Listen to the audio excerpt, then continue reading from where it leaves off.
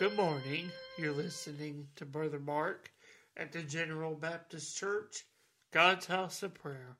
Open with me this morning in the scriptures. I'd like us to go to turn in the book of Isaiah in the 43rd chapter. We'll read beginning in the first verse.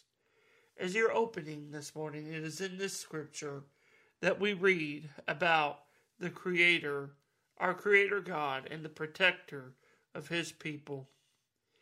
In Isaiah 43, chapter 43, beginning in verse 1, he writes, "But now thus saith the Lord that created thee, O Jacob, and he that formed thee, O Israel, fear not, for I have redeemed thee.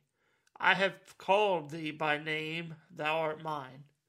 When thou passest through the waters, I will be with thee, and through the rivers they shall not overflow thee. When thou walkest through the fire, thou shalt not be burnt, neither shall the flame kindle upon thee." As we read in the text, we see the Lord as He speaks to His people through the prophet.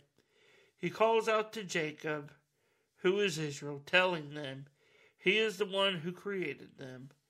We know that God speaks to Israel, to the people of Israel, calling them after one of the patriarch's children, who is Jacob. And Jacob is the one who in faith sought after God as his grandfather and father Abraham and Isaac did.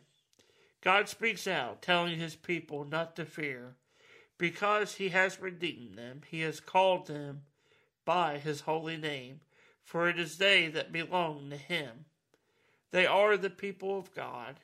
And when God's people go through the waters, they will not be overpowered. They will not be drowned. When they go through the fire, they shall not be harmed, neither shall they be burned. And this is a promise of the living God to His people, that He has never and will never forsake. As you and I read these scriptures today, they have so much meaning and so much power in our lives. We, as the people of God, can rest in these same promises that God gave to Israel many millennia or many centuries ago. He created us and formed us in His image. He has redeemed us by His own blood that He shed on the cross. Oftentimes when we contemplate on the suffering of Christ and His sacrifice, we are unable to fully comprehend.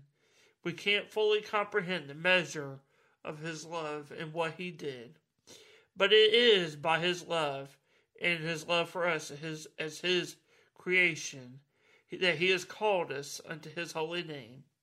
As we abide in Him and His word, He is truly our Creator, our Maker, and our Protector. I want to thank you for listening this morning, and I pray that you have a blessed day. God bless.